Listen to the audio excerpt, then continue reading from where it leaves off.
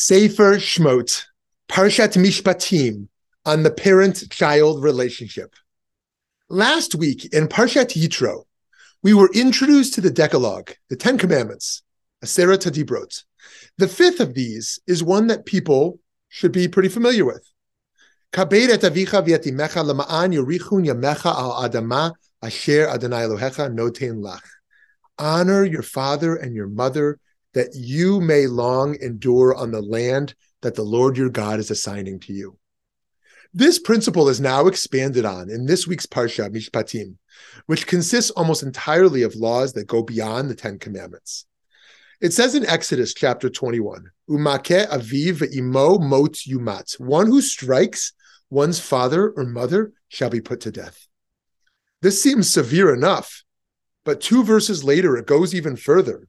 Umakalel aviv ve'imo mot yumat. One who insults or curses one's father or mother shall be put to death.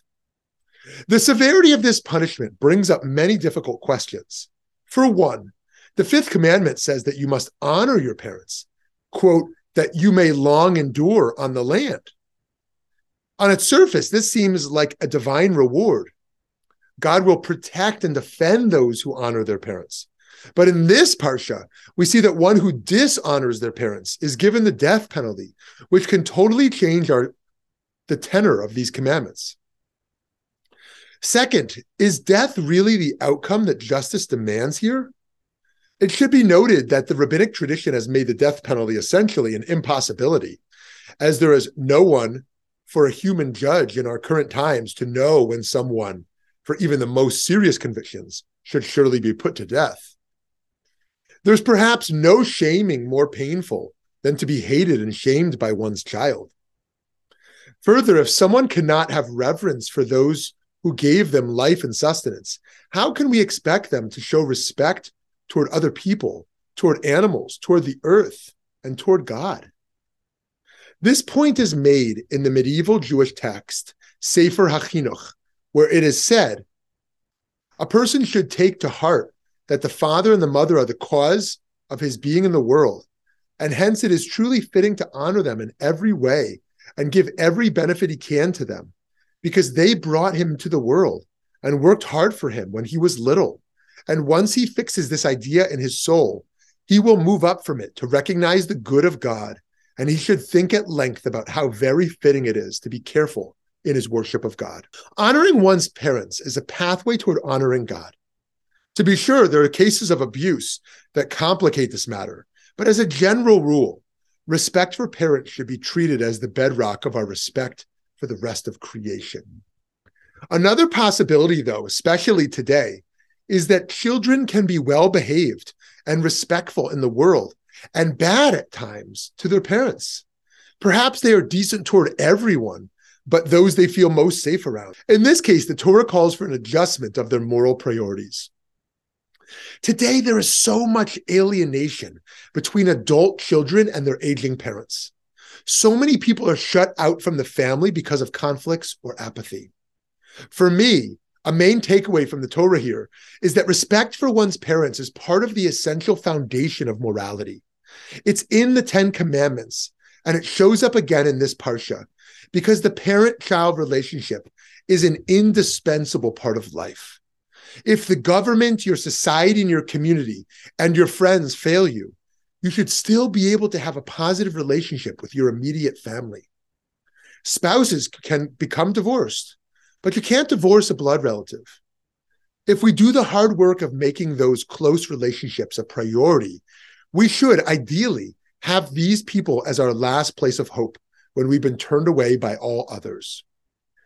As Robert Frost wrote, home is the place where when you have nowhere to go, they have to take you in. However, there's another side to this. The fact that the parent-child relationship is so unbreakable is exactly why we must take extra care to see that it is not abused. It's easy to take for granted the thing that seems you can never lose. And yet, life is complicated. Though the emotional bond can never be broken, it is the nature of life that we all go from the deepest form of intimacy, being in a womb, to nursing and being coddled, to ever-increasing responsibility and independence.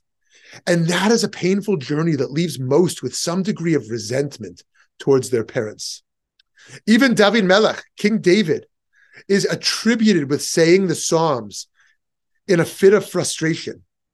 Though my father and mother abandon me, the Lord will take me in.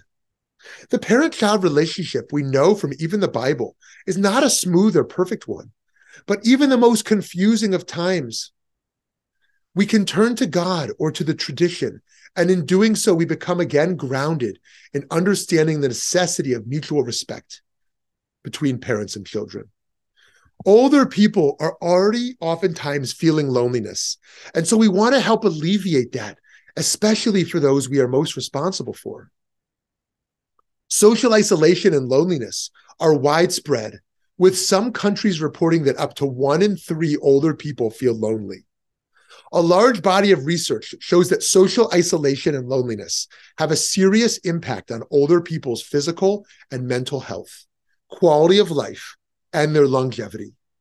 The effect of social isolation and loneliness on morality is comparable to that of other well-established risk factors, such as smoking, obesity, and physical inactivity. Honoring parents can be hard, especially in our transient and polarizing times, but it certainly can be easier than a commandment to love. Rabbi Joseph Tolushkin explains, the surprising feature of the 5th commandment is its insistence that we owe our parents honor, while saying nothing about loving them. It is not as if the Torah is reluctant to command love. It says in Leviticus, love your neighbor as yourself. It says in Deuteronomy, and you shall love the Lord your God. It says in Leviticus, you shall love the stranger. Why then are we not commanded to love our parents? I think the real reason is that the Torah realized that it is harder to command love in a relationship as intimate as that between children and parents. Either the love is present or it isn't. In addition, many children, much as they might love their parents most of the time, go through periods of estrangement from them. Thus, what the Torah is offering us is a guideline for behavior, even during those periods when we might not be feeling loving toward our parents. Even at those times when we feel our parents have not been fair to us, or even when we have seen them do something we regard as wrong, we are still obligated to honor them. As a Jewish community, we've done so much to help singles meet one another, and we can do more, and to embrace young families and to keep them embracing the traditions, and we must do more. But our communities and our wider culture, I believe, should also find ways to strengthen the child-parent relationship as well. We gather from the Torah that it's the foundation of all relationships, and it is emphasized so much because despite its permanence, it requires the crucial and difficult work of maintenance.